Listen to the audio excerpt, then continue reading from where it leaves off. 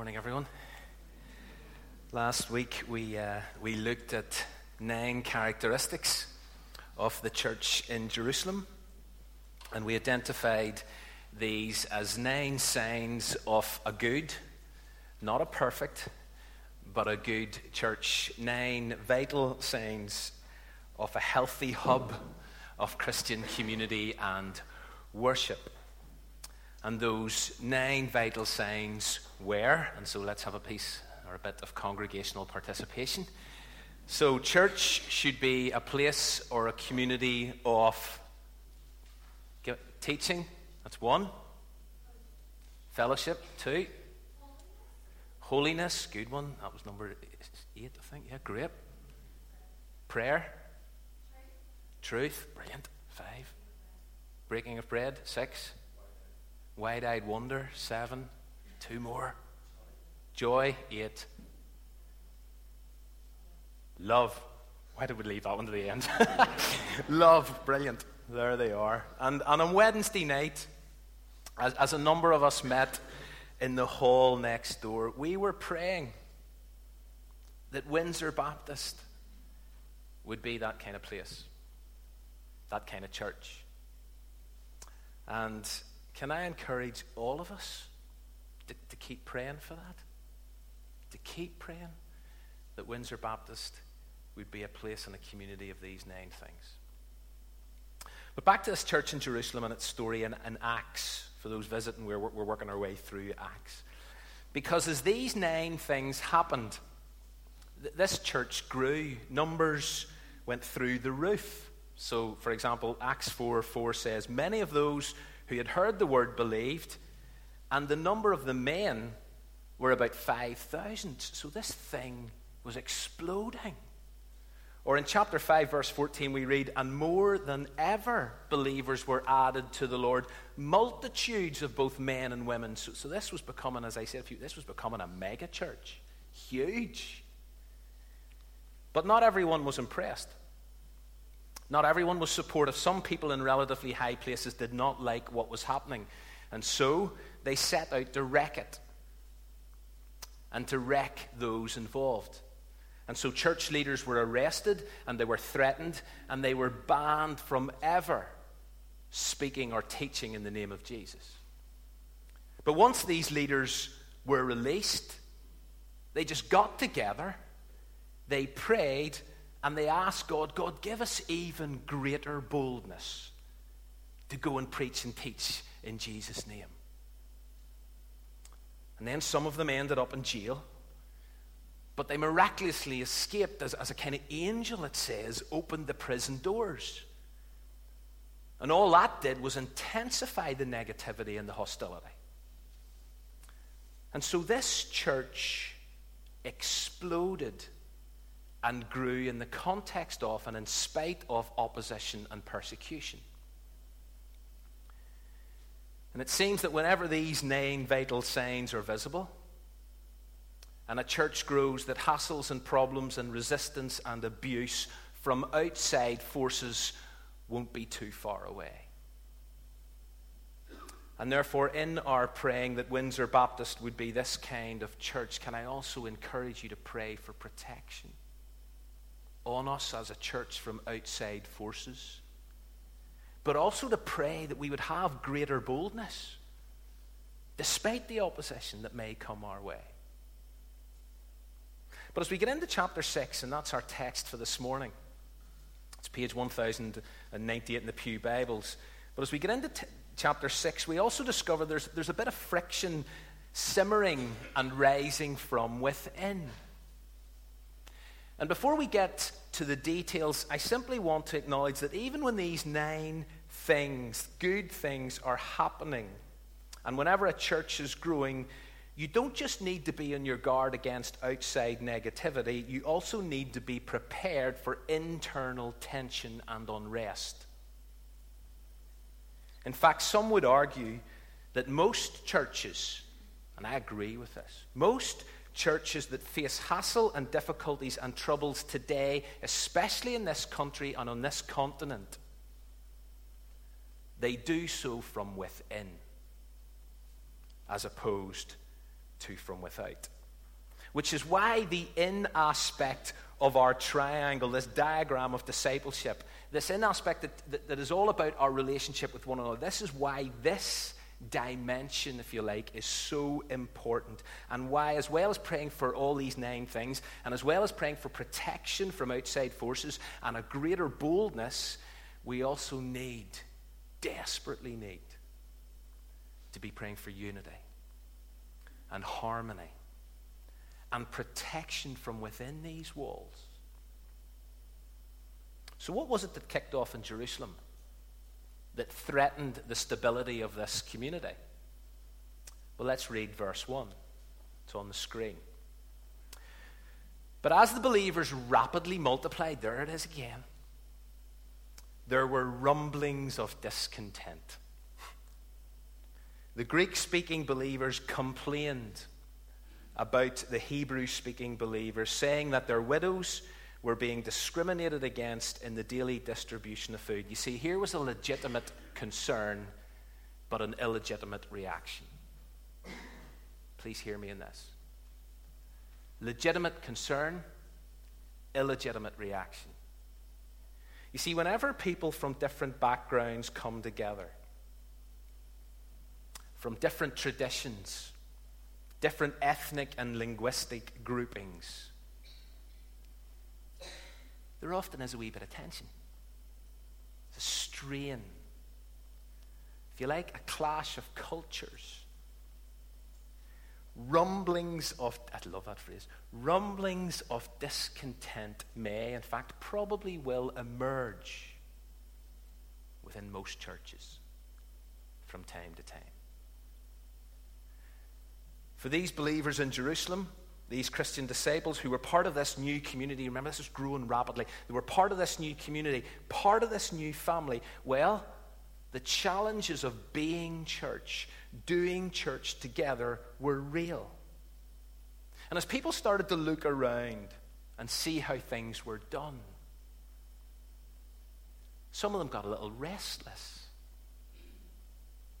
a little unhappy, a little aggrieved. And so, and isn't this often the case, that whenever we feel that different groups or groupings within the church are being favored or prioritized or getting unnecessary or more attention than we think they're due,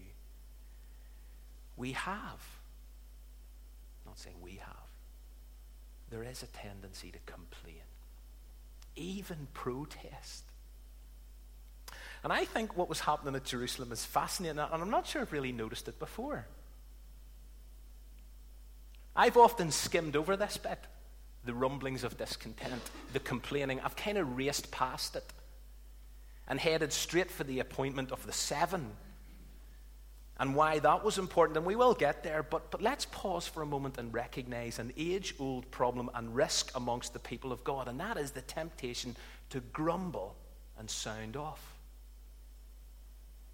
When things are not done the way we like, when things aren't happening the way we expect them to happen, it can often become our default reaction. Love a good whinge. And I'm sure we all remember the impact of complaining on the people of God and their destiny in the Old Testament. In fact, it was one of the main reasons, and we've looked at this before as a church, it was one of the main complaining, grumbling, griping, voicing off, it was one of the main reasons that they ended up walking around in circles for 40 days in the wilderness. And so this is an important discipleship issue. We've got to be on our guard. And whenever we find ourselves together with others who are different from who we are, who come from different places, ethnically, culturally, politically, socially, theologically, no, let's not go there, who come from different places, not only in a local church context, but also within the wider church family, across denominations, for example, let's be really careful to check our attitude towards them and how we react to them.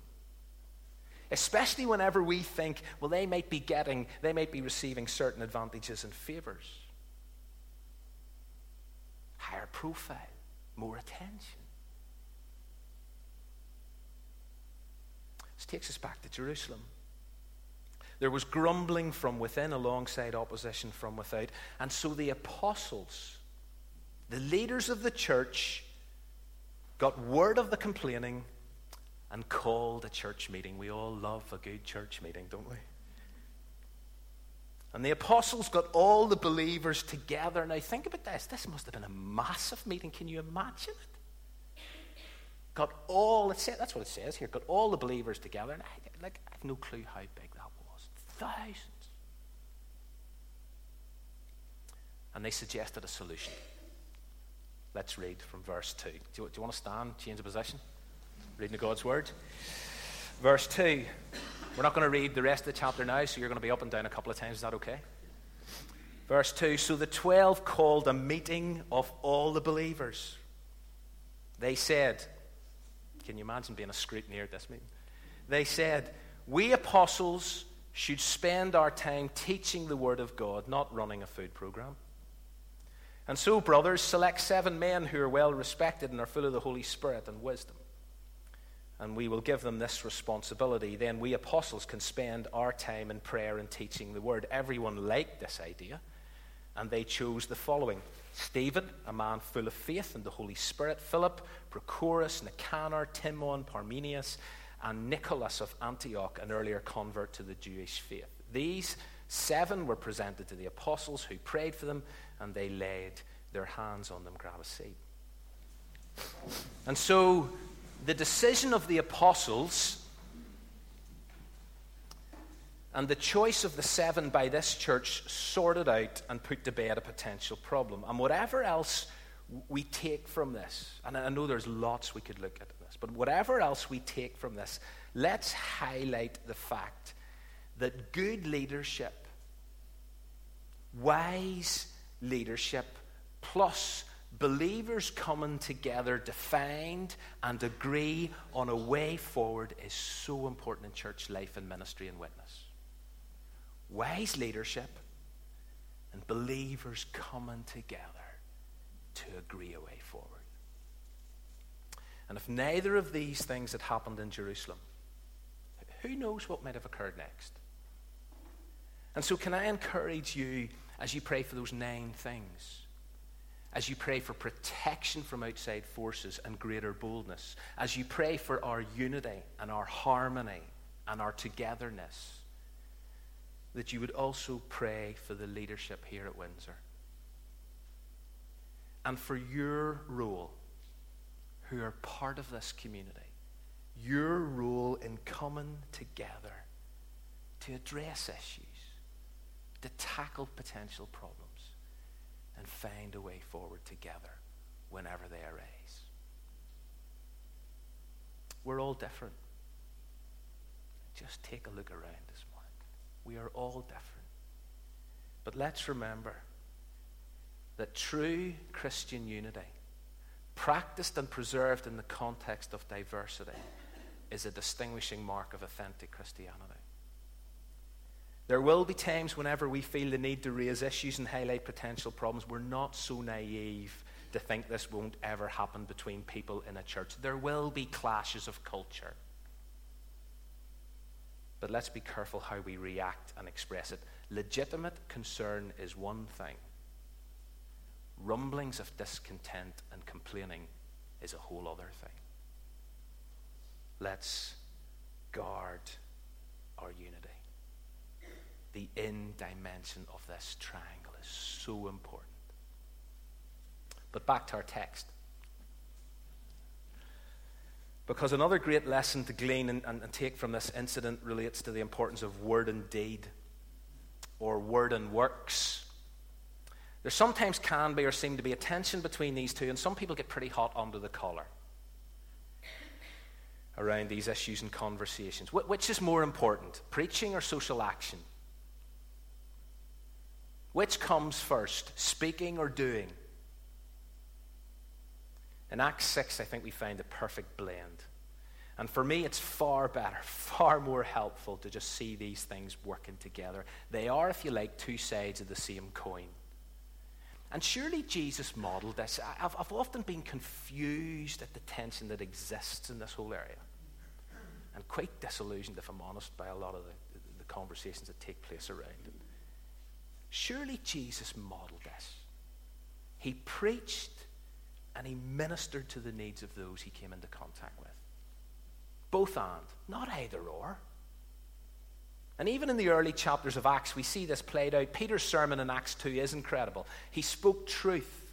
He brought God's word to life, but it was accompanied by service. Words accompanied by works, not just signs and wonders, but also sacrificial sharing with those in need. Powerful preaching, yes, powerful deeds.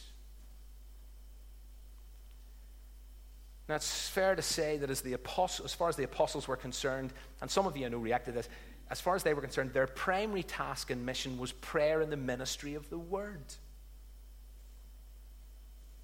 But did that mean they minimized the importance of the work of caring for all the widows, Greek or Hebrew speaking? No. And so it's why they suggested the appointment of 7. And not only suggested their appointment, they endorsed their appointment by laying their hands on them and praying for them and releasing them. See, what Stephen, etc., was doing was vital. As far as the apostles was concerned, this was frontline Christianity as well. Releasing people to be involved in different spheres of ministry. Some to concentrate on ministering God's word, yes. But others to focus on ministering to people's practical needs. Here was family working and operating together to be Christ's witnesses in what they said and what they did, word and works, practicing and preaching. Did the apostles only preach and pray? No. Because as you read on, or read what has been previously written, you find that the apostles also engaged in proactive service of ministering to people's needs. So although prayer and the ministry of word might have been their specific or their primary calling, it didn't exclude them from rolling their sleeves up and getting their hands dirty. The church in Jerusalem functioned effectively in an environment where God's word was preached and God's works were done, both and. And there are a lot of key sermons in Acts, and we'll come to quite a few of them during our journey through the book.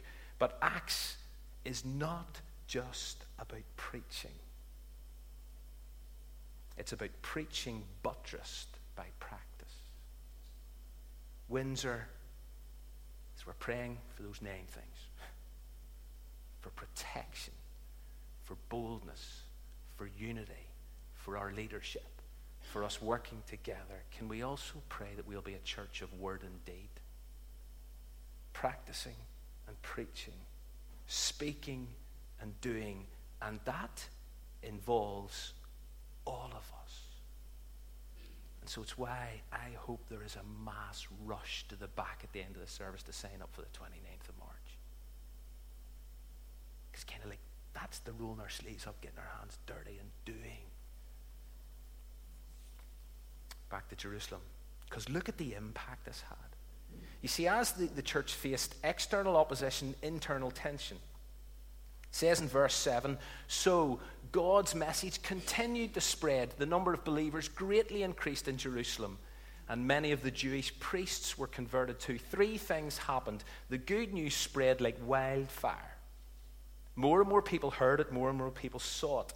Many responded. To pick up the phrase from Acts chapter 2, many people were cut to the heart. And so secondly, not only does the gospel spread like wildfire, but the number of believers in Jerusalem explodes even further. The momentum continues.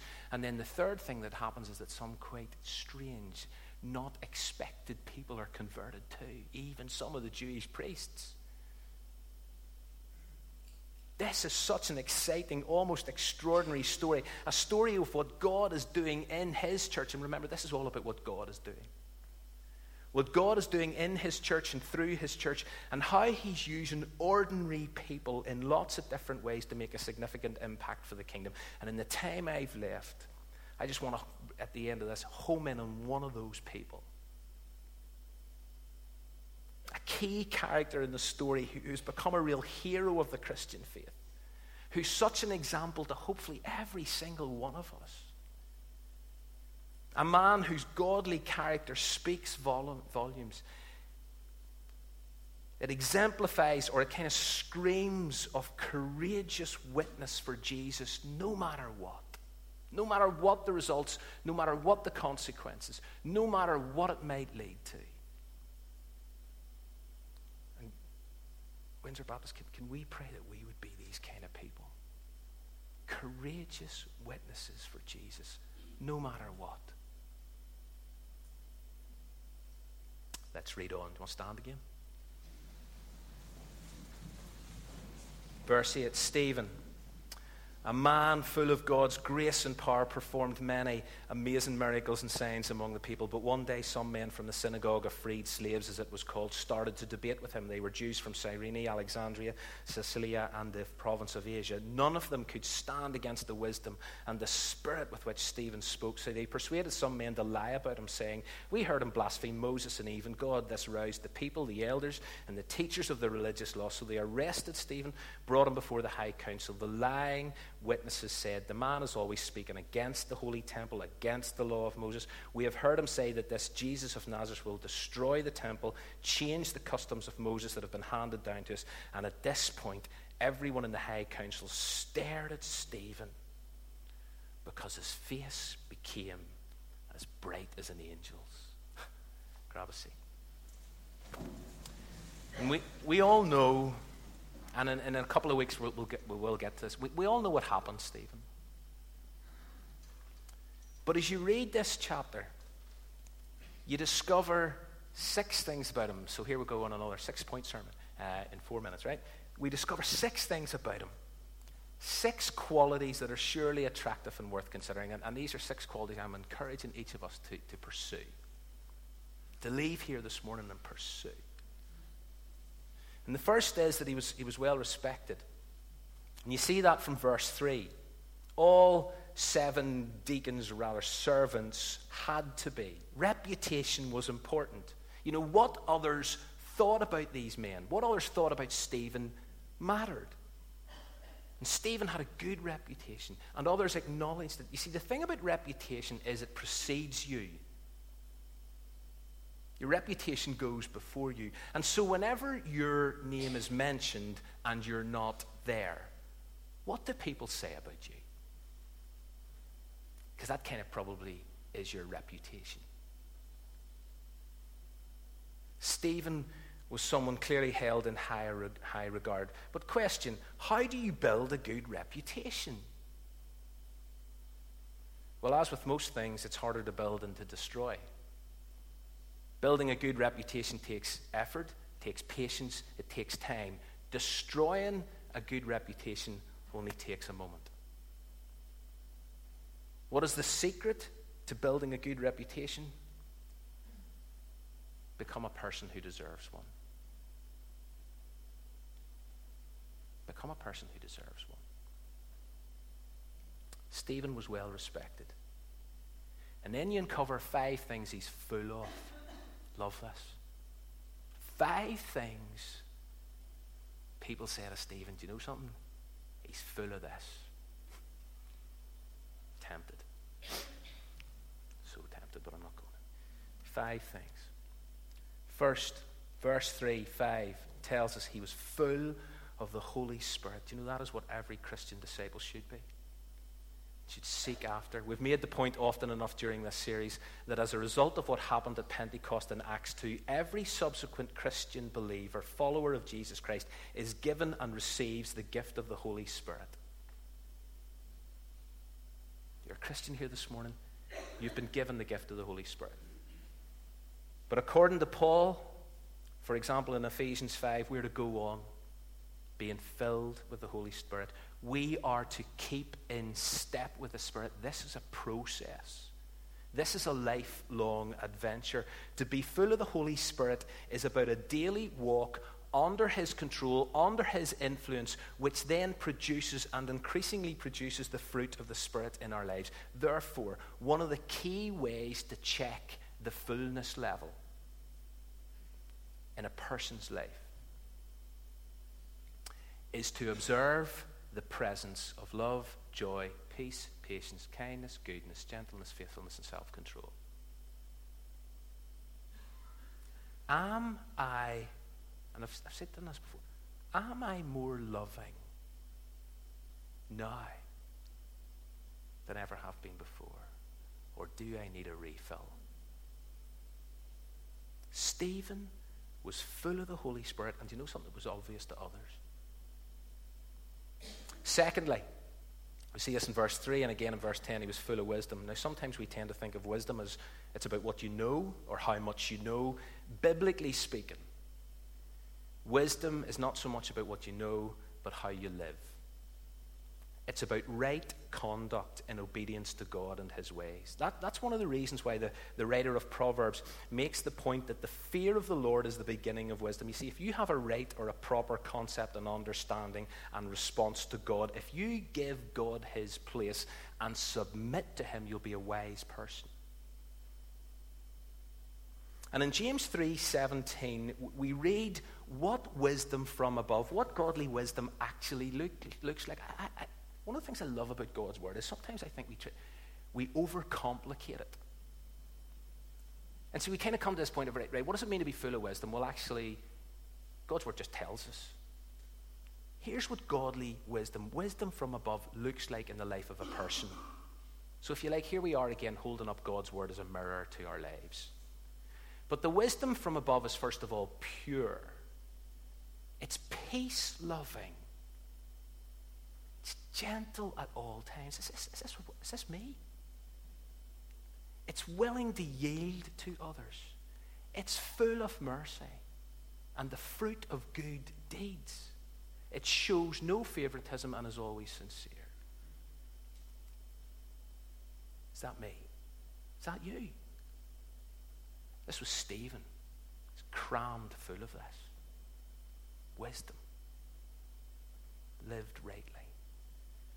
And enabled him to respond well to situations and circumstances. And so even when the heat was on, and whenever he was in a difficult environment, he was able to speak in such a way and debate with people that they turned around and said, here, hang on a minute. We just can't get over this guy's wisdom. That's what they said here. I want to make wise choices.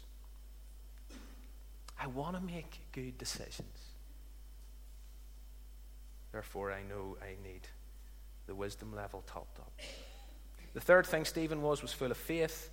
He believed in God passionately. He referred to God consistently. He trusted in God completely. Do you know, in the next chapter, and Stephen preaches an epic sermon. And it reveals a man who knew what he believed. Here was a man who knew, do you know something? God's in control of history, and I'm not afraid to say that. I'm not afraid to stand up and express it. I have total confidence in my God. I'm full of faith in God, and that dictates my life and what I say. What's your confidence level like this morning, God? Are you full of faith? Two more, and we're done. He's full of grace. Verse 8. He was full, I love this, he wasn't just full of grace, he was full of God's grace. What a thing to be said about someone. Full of God's grace. What is grace? Amongst other things, unmerited favor, getting what you don't deserve. That's what that was all about. Grace, we all know that we think. God's riches at Christ's expense. Jesus dies that I might live. So God's grace is extravagant, it's amazing, it's a shocking reality. And you know, whenever I think of Stephen, some of you know this, whenever you think of Stephen, you immediately think of that moment when he's being pummeled to death by rocks and his accusers. And what does Stephen do? What does Stephen do when he's being killed for his faith? Who can tell me? He prays for his killers. Lord, don't charge them for this sin. You see, that's Christ-like. Father, forgive them for they don't know what they're doing. That's grace. That prayer, as those rocks are raining down on him, is the prayer of a man crammed full of grace. And you know, I want to be that type of person. I want this church to be a grace dispenser. That we're so full of it that it oozes out. And finally, Stephen was full of power. Not his own power, but God's power. He was empowered to do incredible things. He was able to perform great signs and wonders among the people, not about it drawing attention to himself, but it was to point others to God, who was the source of his power. And as with lots of these qualities, they're all interconnected, because only a man who's full of the Holy Spirit and full of faith can actually be full of power. It's the kind of way it works. And so we pray, more love, more power, more of you, God, in my life. More love, more power, more of you, God, in my life. So we've covered a lot of ground this morning. And hopefully there's something all of us can take away regarding our differences and our unity, regarding the importance of leadership and working together to solve potential problems, the priority of word and deed, plus at a personal level, you know that when you're a kid, dare to be a Daniel? I'd seek to be a Stephen, full of the Holy Spirit, full of wisdom, full of faith, full of grace, full of power. Because then we'll be courageous Christians who are witnesses of Jesus and for Jesus, no matter what.